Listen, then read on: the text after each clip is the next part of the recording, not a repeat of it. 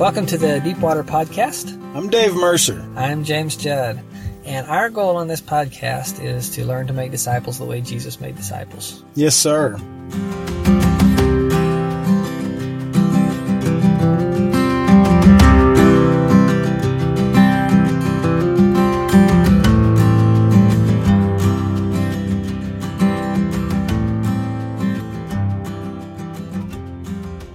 Hi, welcome to another episode of the Deepwater Podcast. Glad you can be with us today.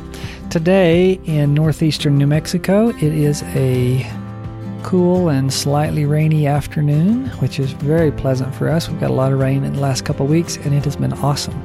So today, if you hear a little rain pattering on the tin roof, metal roof, or some thunder in the background, you'll know what's going on. I've actually asked God that every time I make a really good point, if He'd, send a thing of thunder there so that really, emphasize the good points, I would appreciate that. Today I want to talk about the ne'er-do-wells. There's always troublemakers, problem people, and sometimes they really are that. Sometimes it's just a group they get thrown in. Sometimes there's a family that's known for being bad, or there's a area of town known for being bad, or stuff. And there's good people and bad people in those. And then other times, they really are ne'er-do-wells. They never do well. They're never doing the right thing. I just had a couple of experiences recently that it reminded me again and again that every ne'er-do-well has a story. Maybe there are some that are just, born perfect, no trauma, turn out horrible. But mostly there's a story. And whether it's, I grew up and my father was in prison basically my whole growing up years, and I started running on the streets, and then I got into drugs, or whether it's, my mother was on drugs the whole time, and I always struggled with whether someone loved me or not, or my parents abandoned me, or I was assaulted, or I have PTSD from something in the service. There's always a story there. Usually kind of a hard story to listen to. And practically speaking, we all have some kind of story, but the thing that reminded me, or that made me think about this, is just how important it is that when we meet people or a group of people, that we don't judge them, but rather try to listen to them and engage them in conversation. And listen to the point where we can get down into those stories. And when we get into the stories and we know the problem, we know the dilemma, we know the injury, we have a much better chance of prescribing the right tool. Which, I know that in all things, Jesus is the right tool, but there's also a way of presenting Him. Last night, I was with a couple of friends, and we watched this thing from Carl Medeiros. There's a YouTube video, you can look it up, called Tea with Hezbollah, and it's about loving your enemies. It's a really, really good video. Maybe I'll put a link in the show notes, and you can watch it. But anyway, afterwards we were talking, and somehow we got to come up with this idea that talking about you need to listen and understand, or you need to study and understand before you just jump in. And it reminded me of a story. There's a famous book, another one, if you haven't read it, you should, called The Peace Child. And I believe it was Don Richardson, and he had went to, I believe, Papua New Guinea. I'm a fountain of a lot of information I'm not quite sure of. I believe it's Papua New Guinea. Anyway, he went there. They go out, they start living with these tribes. They have some nice things that they would barter and trade with, like metal hatchets and these kind of things. And so the tribes wanted to live there, wanted to be close to them, but the tribes also had a lot of problems with each other, and there was a lot of historical enmity. And so it was kind of an interesting situation. And Don goes through the effort, they learn the language.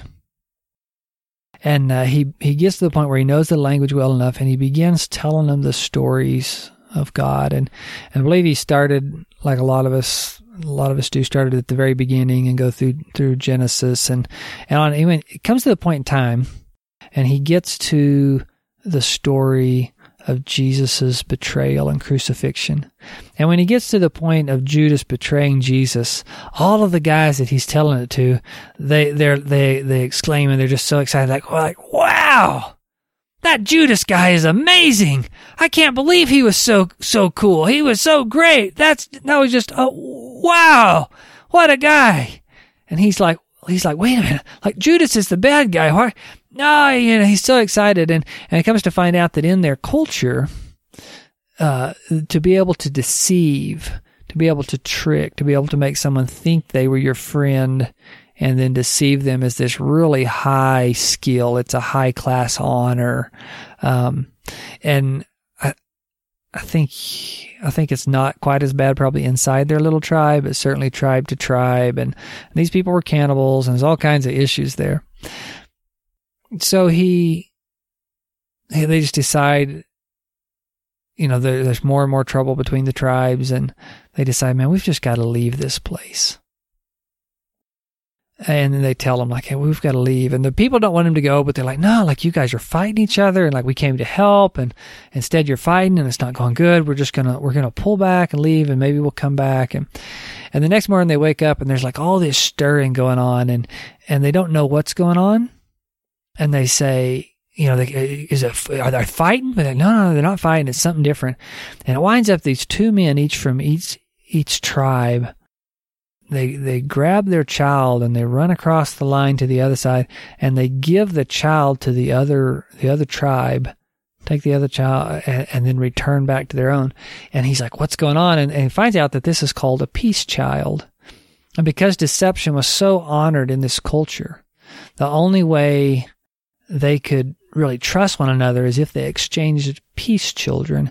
And as long as the peace child was still alive, the two tribes would have peace.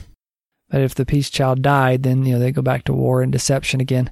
And so once he understood that cultural context, and the worst thing a person could do is if they betrayed a peace child.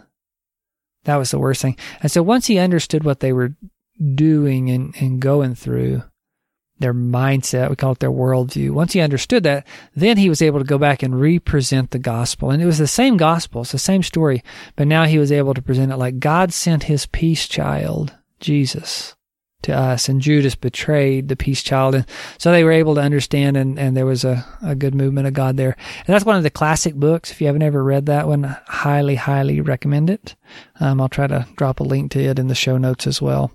So anyway, my point is that with all these different people, be it different people from another culture, or, the thing I was thinking about, the ne'er-do-wells, is it some of the guys I met in prison recently, or some of the other people, and you think like, man, will that guy ever get his act together? Man, he's so lazy. Man, he's in prison. Man, he's on drugs. Man, he's whatever.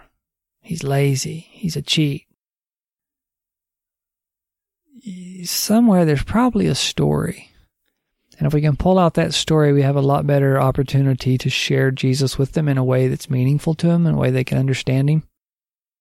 And it also gives us a lot more pity. And one thing that I realize more and more the older and older I get is just how blessed I was to be in the family I was in. And that doesn't mean we didn't have problems. That didn't mean I haven't had my own share of troubles and hardships or things. But that, man, compared to so many people that I've met, oh man, my life was easy. And so when we can embrace those people, have a little empathy with them, embrace them, listen to them, honor them, and present, hopefully that leads in the end to presenting Jesus to these people. One of the things that was most significant out of the book, Contagious Disciple Making, was he just talked about the conversations move in steps, and they move from casual conversations to significant conversations, and then finally to spiritual conversations. Sometimes that happens all at once. My wife had one of those experiences yesterday or today, and it wasn't a spiritual conversation about God, but it was a spiritual conversation, in this case about meditation in a temple, this girl brings up with her. And so it's not where we would like the spiritual conversation to end, but at least she had a conversation. Other times, it takes a long time, and people have to slowly learn that they can trust you and open up to them. And sometimes you have to sit through hours of conversation of things that you personally may not find as interesting. And sometimes I get so, I'm like, are we going to talk about mechanics again? Like I'm not a mechanical guy. I don't want to talk about that.